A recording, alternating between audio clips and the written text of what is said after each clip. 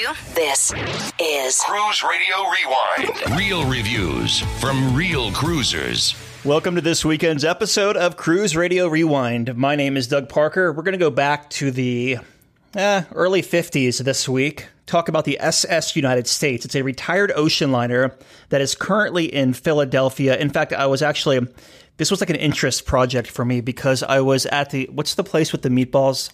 IKEA. I was in IKEA and I was walking out of the store, and across the parking lot was this massive ship, and it looked like a ghost ship. Turns out it's the SS United States.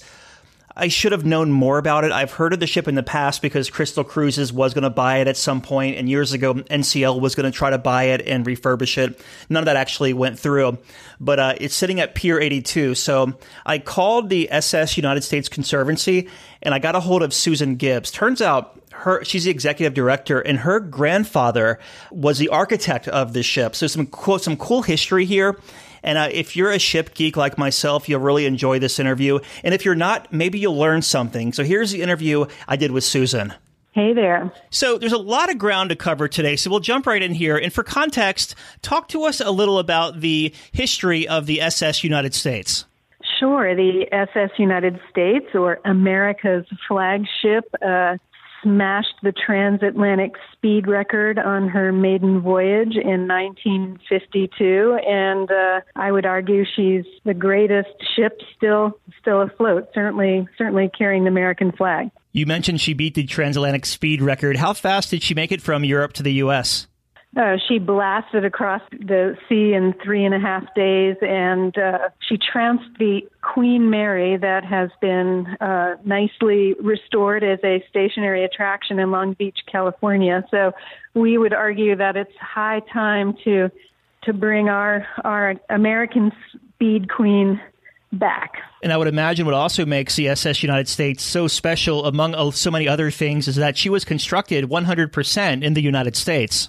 That is true, and of course, rather than a kind of cruise ship, as your listeners probably imagine, she came online back when ocean liners really were the mode of transportation that connected, those of us here in the U.S. to the rest of the world. So really, designed for speed, for strength, the ship sailed back and forth across the Atlantic throughout the year, so needed to deal with hurricanes in January and that kind of thing. So she was built for safety and speed, and never had a technical mishap. And so she, as we say, kind of the most famous ship that didn't sink. And this is super cool. Your grandfather was the designer and naval architect of the SS United States, and you kind of went into a couple of these already, but what makes this ship really stand out against other liners of its time? Yeah, so part of it was just the speed, 240,000 shaft horsepower, packed into her double-strength steel hull. So part of it was just built for speed. The fastest ocean liner ever, still holds the transatlantic speed record. She was a convertible troop ship, so was really a Cold War weapon designed to transport troops should the need have arisen, which thankfully it did not. So part of the formula for her speed was also her mode of construction. So she full of aluminum. She was the largest structure ever. She had the most aluminum of any structure until the erection of the World Trade Center towers, and that, of course, contributed to her amazing speed because she was lightweight. But then design innovations galore, from her 4 and 5 bladed propeller combinations to the modern amenities that she had in 1952, from the first dimmer switch to the first air-conditioned vessel. And she just epitomized kind of post-war technological innovation, modernization and speed and safety, and was just, as well as kind of our country, post-war kind of triumphal role on the world stage. Was this a military project? It was one of the original public-private partnerships. So she had a huge, substantial subsidy from the U.S. government and was a top-secret naval project, but was also a commercial enterprise with United States Line. So again, probably I haven't done my full homework, but I think one of, a very early public-private partnership that really worked very well for both sides. And why was she top secret? Because she could be converted to hull troops? Well, just her features were top secret. So, so top secret that nobody, just the nature of her propulsion system and her design, really was very innovative, and there was no interest in the part of the U.S. government to let our other countries in on her technological advances. Is all that information unclassified now?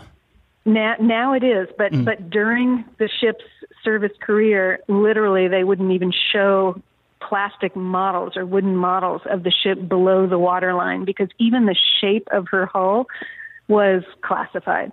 Wow. So it was hush hush. I mean, there's stories about how my grandfather would send telegrams to Newport News shipyard officials who were overseeing her construction. The telegrams would have reached their homes at midnight, just to kind of scare them or just make the point clear that this was a top secret project and that confidentiality was absolutely essential. The whole reason why I reached out to you, Susan, for this interview is because I saw the ship in Philadelphia a couple of weeks ago, and it broke my heart seeing it floating there. Is it the reason why it's still intact and still, the integrity of the hull is still there is because it was built as a classified vessel back then and it's really, really strong? Yeah, there are two reasons. Part of it was the way she was made, as you just indicated, and, just incredible craftsmanship and the strength of her hull. She was so overbuilt to begin with. She is an extraordinary, just extraordinary craftsmanship. And the other reason is that people from around the country and, frankly, around the world have rallied to support her. And so the SS United States Conservancy, a national nonprofit preservation organization, has received some, as I was saying, support from so many quarters to sustain her. And we purchased the vessel back in 2011. And so again, it's sort of they're two factors in terms of her longevity and the fact that she's still with us today. I know over the years, cruise lines have expressed interest in purchasing the SS United States. I believe NCL and Crystal come to mind. Is it something where could someone actually put it back in service today, or would it be more of like a Queen Mary over in Long Beach as a floating hotel/museum? Yeah, currently, as you indicated, first of all, she was decommissioned back in 1969, and like a cat with 9 lives, she's had a number of those lives already. There have been various plans for her return to seagoing service, and the most recent being Crystal Cruises looked very closely at bringing her back to sea as a transit, as a really world cruising vessel to harken back to the days of the grand transit liner era, and ultimately concluded that the technical requirements for refurbishing the ship as a contemporary cruise ship with the amenities expected by today's cruise-going passengers just was too heavy a lift, and including the SOLAS safeguards, et cetera, or requirements. So we are now most excited about the prospect of the ship being a stationary attraction, docked in one of America's great port cities, and as a mixed-use event, hotel, hospitality, retail, mixed-use attraction that can continue to endure and inspire visitors, and of course with a museum on board that would showcase the ship's history and American maritime history in general. So that's what we are focusing our efforts on at present. A couple of months ago, I had the chance to stay on the Queen Mary over in Long Beach after a cruise, and seeing this ship earlier in the month over in Philadelphia, gosh, I know I keep saying it, but it just really struck a nerve. It was heartbreaking seeing the ship just rusting away over there. I mean, I know you really can't look at it like that, but that's what it is what it is. No, I agree. I mean, it's sad, but it's also, I feel, extraordinary because you can just really see her sculptural beauty. And I encourage your listeners to visit our website, either Google SS United States Conservancy or visit our website at ssusc.org. Or we have a second site, wearetheunitedstates.org, and there are various photographs of the ship in her current condition in Philadelphia, showing the vision that you just described, as well as photos of the ship during her triumphal days at sea. And yes, it is heartbreaking to see the faded paint and to see her looking kind of abandoned in a warehouse district. And but on the other hand, at least when I see the ship and kind of held down with the bright blue lines, and you can see just the form of her hull and how she was built to race across the Atlantic. And I get the sense that she's just like ready to bust a move and still has just such energy and beauty and grace. But I agree with you that it is extraordinary to see this almost 1,000-foot long ocean liner, just kind of patiently waiting for resurrection off of Columbus Boulevard in Philadelphia. You mentioned that it was designed for troops, but it never had to carry them. How many troops could it hold at one time? Oh, a full division of troops. So I've heard both either 14,000 or 15,000. But yeah, could pack them in, and she could travel 10,000 miles without refueling. So she was really, really built, really envisaged as a national defense asset. 15,000 people. That's crazy because it reminds me of like when people complain about 5,000 people being a lot on a 225,000 ton ship. Imagine 15,000 people on a 53,000 ton ship. Couldn't even imagine. Yeah, no, I mean, I've seen plans where the first class staterooms would have been kind of broken down, and they in the event of a troop ship scenario, they were going to install bunks and barber shops, and it was quite something what they would have done to achieve the conversion. But they had it all mapped out, and they would have done it very quickly. And she was ready to serve in that role had the need arisen.